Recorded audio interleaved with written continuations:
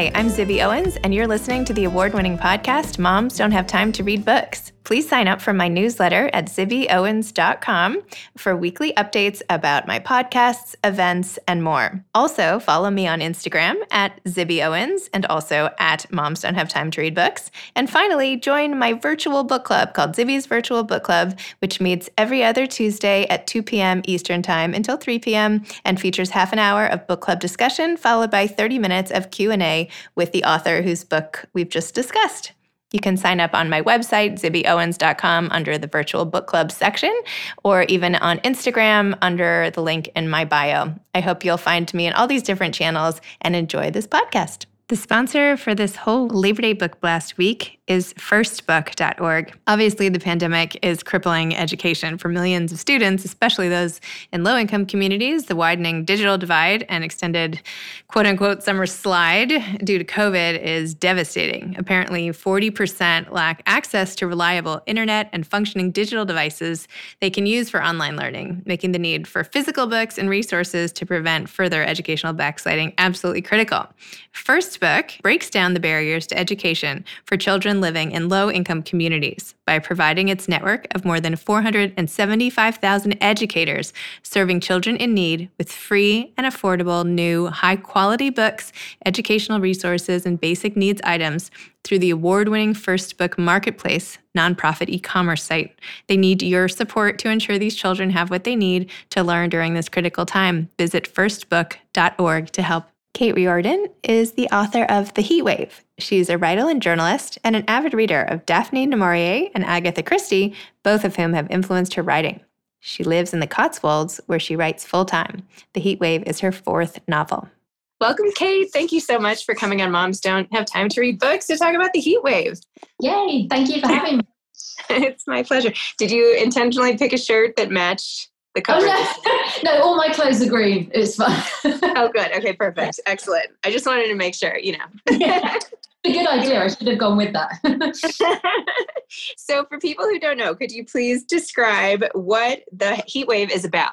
So The HEATWAVE is about a mother, a single mother, divorced mother, Zibby, who's returning to the south of France where she's from with her younger daughter, Emma, for the first time in 10 years. And 10 years earlier, she lost her eldest daughter, Elodie, there. And the book really is about finding out what happened 10 years ago. So it's a sort of a suspense novel, really. And what is it that inspired you to write the story? I know it's not your first novel by any stretch. How did you come up with these characters? Why this story? I think I first of all really wanted to set a book in France. So that was my starting point. And I'd been kind of looking for an excuse for years because I went as a child and spent many, many years in France. My French is not actually very good, but my heart's in the right place and I do love it. So I always wanted to write a book in France. And then I really wanted to write a book about sort of sibling rivalry.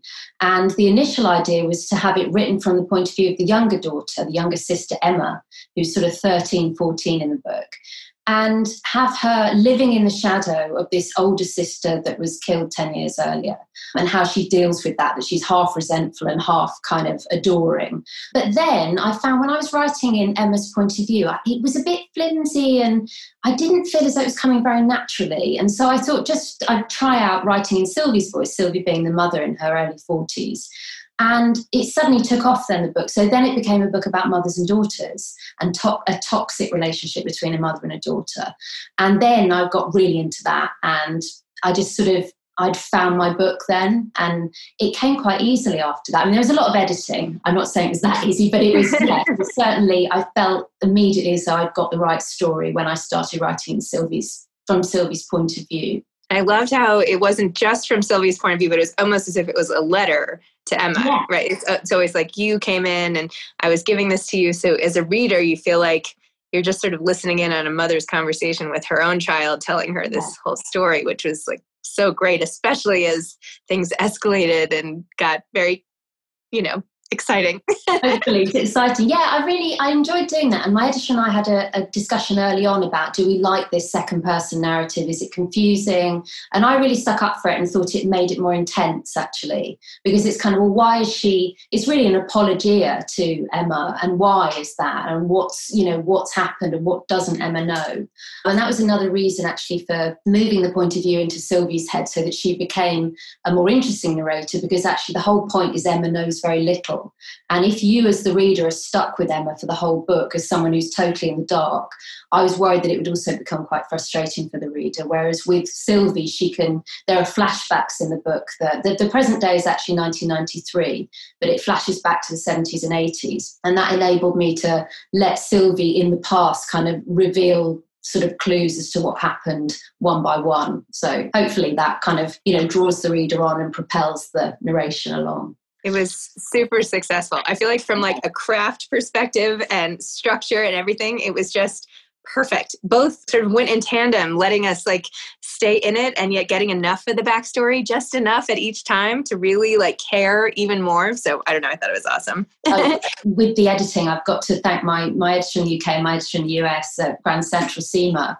They really worked me hard to make the book tight and said things like, she's sitting by the pool again, things need to happen. So I think, I have them to thank for a lot of that. I did the kind of nice atmosphere and they helped me kind of nail down the action. So the atmosphere also was fantastic. I felt like it was my biggest vacation in this whole quarantine time where international travel is not allowed. And all of a sudden I could smell and taste and see and hear everything going on in the south of France. So it was such a nice little respite. In fact, I put it in my newsletter this week and said, like, if anybody wants a trip to France, pick up the HEATWAVE. And so I have all these people saying like, thank you, I got it. Yes. And I feel like I took a trip with you. And it's so anyway, so that's really great. I loved also, as you were mentioning before, this whole relationship with mothers and daughters and how fraught it is. And there's some stuff in here that's very much relatable to really any mother and daughter, and any new mother especially, who's trying to get to know their child, and you never know what you get. I mean,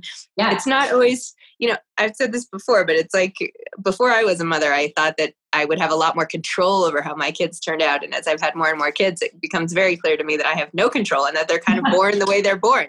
And all I can do is sort of, straighten out the edges, but the bed is made. So here's one quote. You said, although my joy is laced with fear, it's the kind every parent feels, the kind that hurts your heart and makes the world seem as amazing as it is hazardous. I am a mother. And this is right when she becomes a mother and is sort of trying to figure out how to process this in the context of the world. Tell me a little bit. Before it all goes wrong. Before it all goes wrong, yes. Although it goes wrong kind of slowly, and so you get to go along with her, which is great. Tell me a little about that part of the narration and the relationship between mothers and daughters and sort of your own perspective coming into it. Like, did you take anything of this from any part of your life or relationships you've seen, or, friends or relatives, or like, did any of this germinate in a part of your life? I think the thing that really is strongly drawn from my life is actually Sylvie's relationship with her younger daughter, Emma. So in the present day, in 93, a lot of that is me and my mum. My mum's only one. My parents split up when I was 5, and I've got great step parents and it's all great. But mum and I were very close. So that is very much us. In terms of Elodie, who is the difficult child and the child that Sylvie really struggles to bond with, that is very much me having, it sounds bad saying having fun with, but really letting my imagination go. And I suppose I've been influenced by other books and other films in that sense. So something like We Need to Talk About Kevin is an obvious example of that.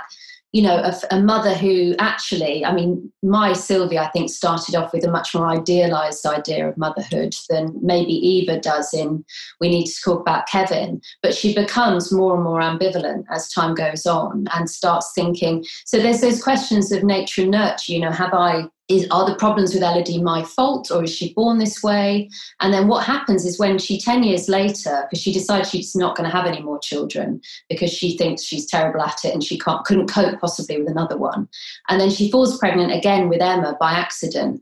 And then Emma's really easy and it's all slots into place and it's exactly how she dreamed it would be.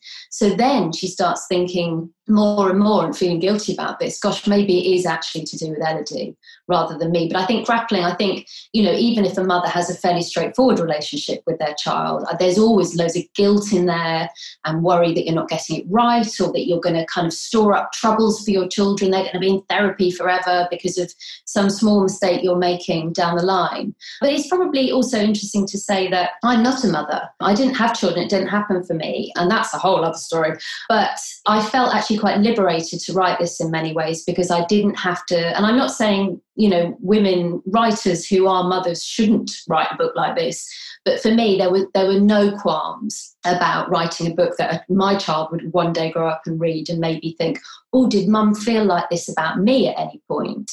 I could just go for it. And I felt as though I've got lots of mum friends who, there are things they don't say. There are still taboos. You might say, oh God, I'm finding it really hard.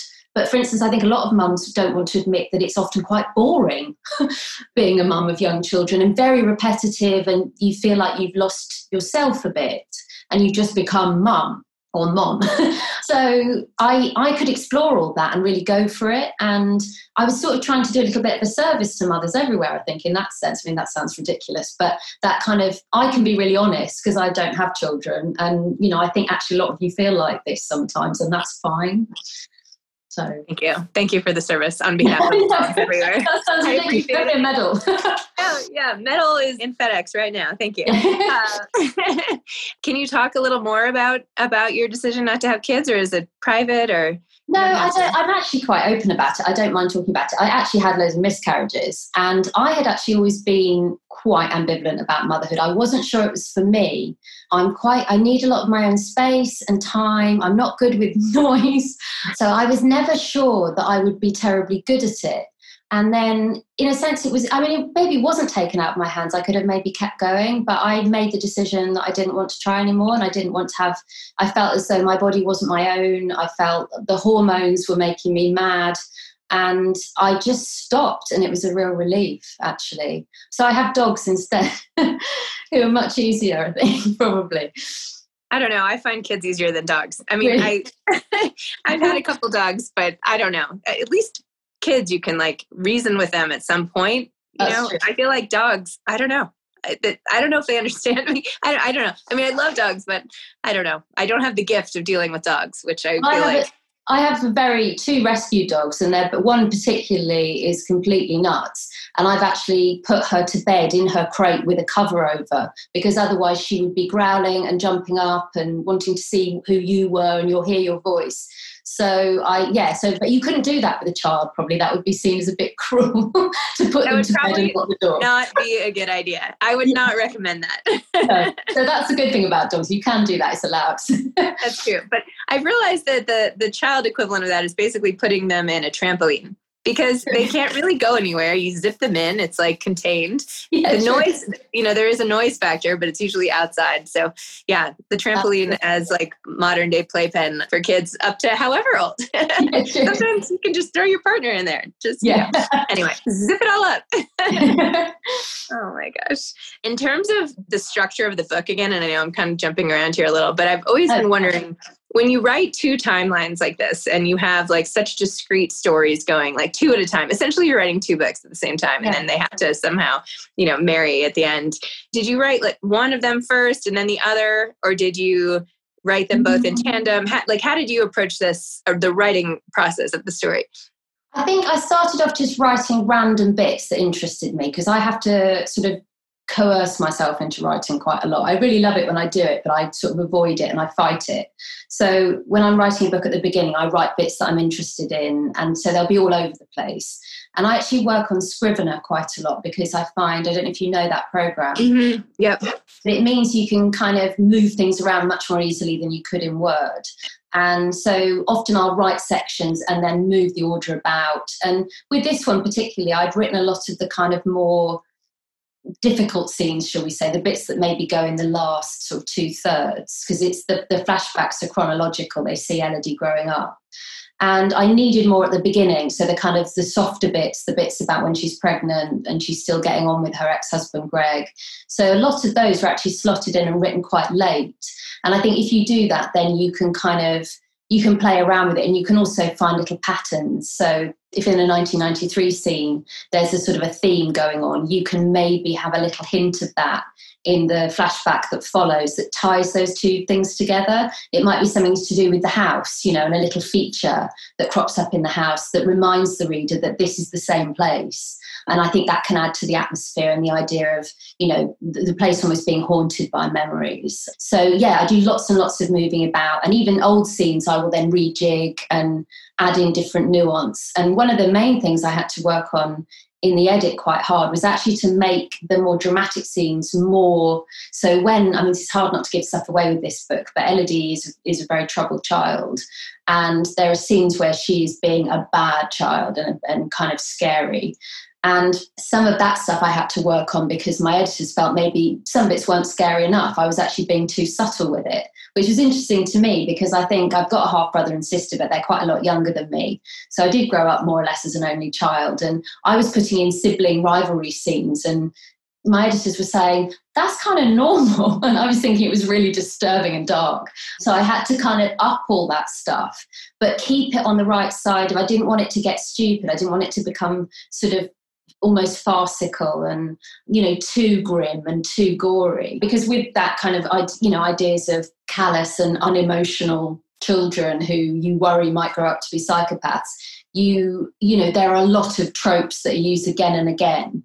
And it's very hard to sort of escape them entirely. But I didn't just want the neighbour's cat ending up dead. I wanted to do something a little bit different if I could. So, working on those bits was fun.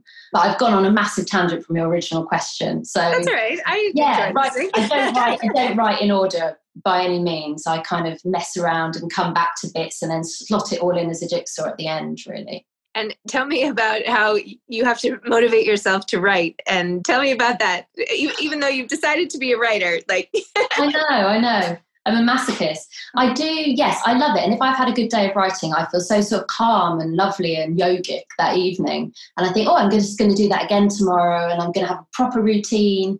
And it all goes out the window. It's really weird. I don't understand that resistance because it's my job. And if I couldn't get any more book deals, I'd be distraught. So who knows? But they get done. I've written 5 books. So I just think I maybe don't beat myself up too much because they do get done in the end. And I never miss deadlines. But I think I was a journalist before I was a writer. And I think I wasn't even on monthly magazines. I was on weekly magazines. And that really suited me because I'm quite quick at getting stuff down.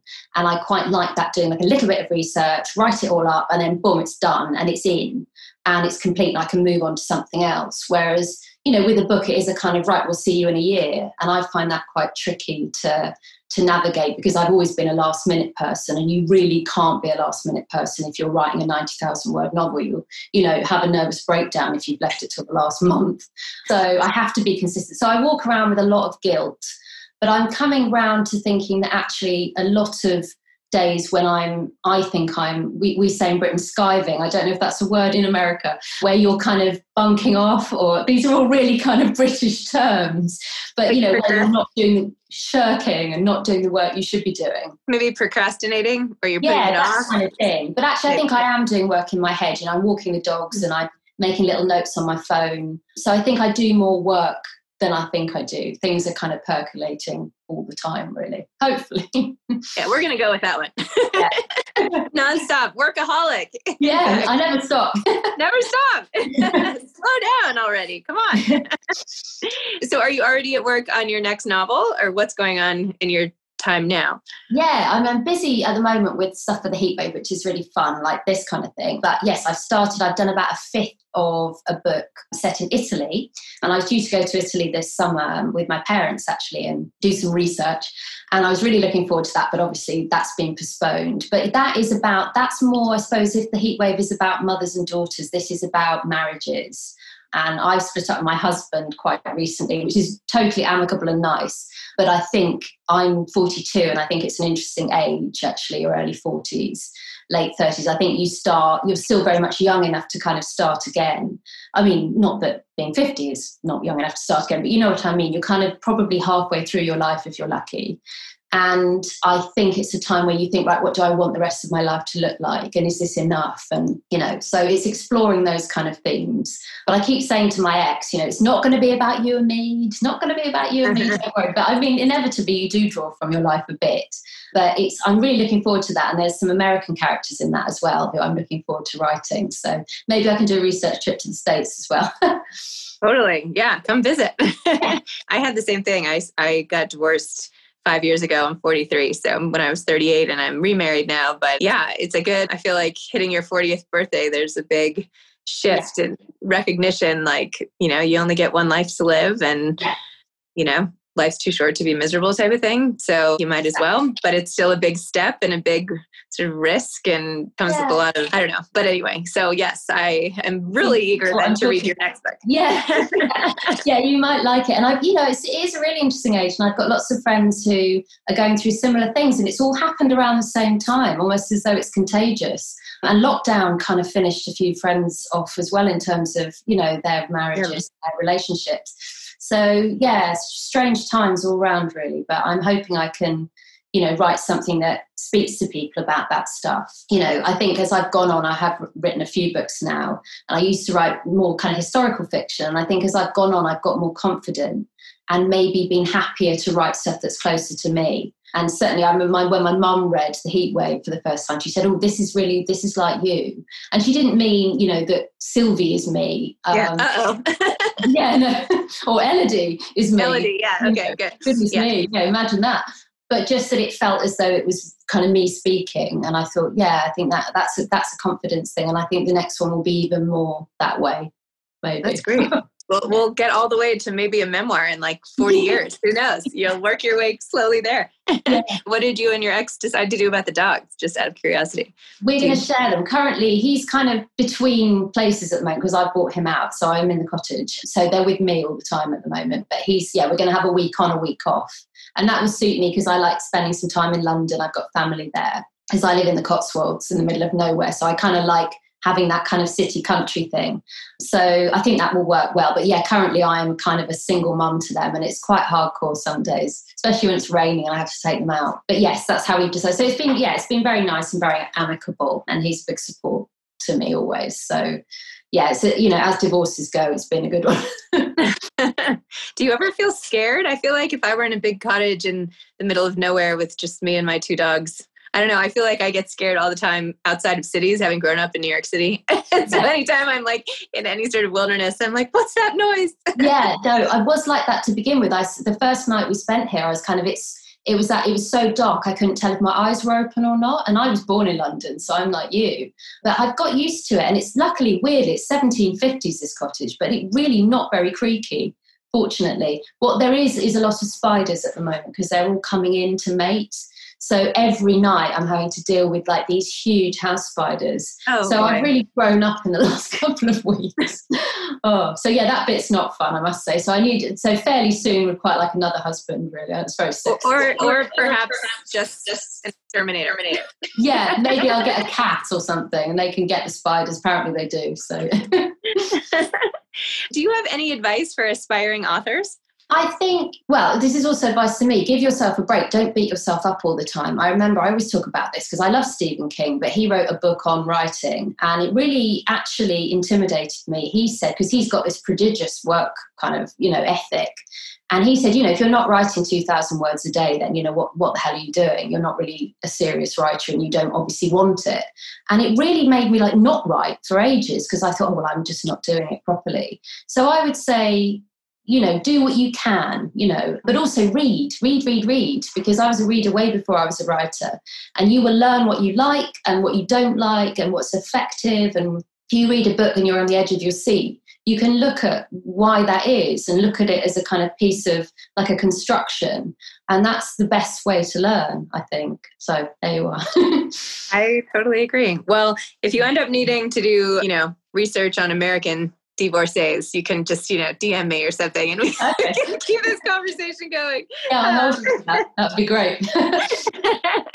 Well, thank you. Thanks, Kate, for coming on. I absolutely love this book. I've recommended it 100 times and everywhere I recommend books, and just the way you write. And I know we talked a lot about sort of structure and all the rest, but your actual writing style is so beautiful, and I just loved it. I emailed your publicist in the beginning and I was like, I love this book. I'm like obsessed. So, anyway. Thank you. I love that. That's really made my day. Thank you. Oh, good. Okay. All right. Well, have a great day and stock up on the green shirts for future interviews. And, good luck with the dogs. Thanks so much, Zibby. All right. Have a great day. Bye-bye. Thanks so much to firstbook.org for sponsoring this Labor Day book blast. Please consider giving to firstbook.org to help their network of 475,000 educators serving children in need. Thanks for listening to this episode of Moms Don't Have Time to Read Books. Don't forget to follow me on Instagram at Zibby Owens and at Moms Don't Have Time to Read Books. Also sign up for my newsletter at zibbyowens.com and sign up for my virtual book club and meet lots of authors on Zoom every other week. Thanks so much to Steve and Ryan at Texture Sound for the sound editing. And thank you to Morning Moon Productions for providing this fantastic intro and outro music.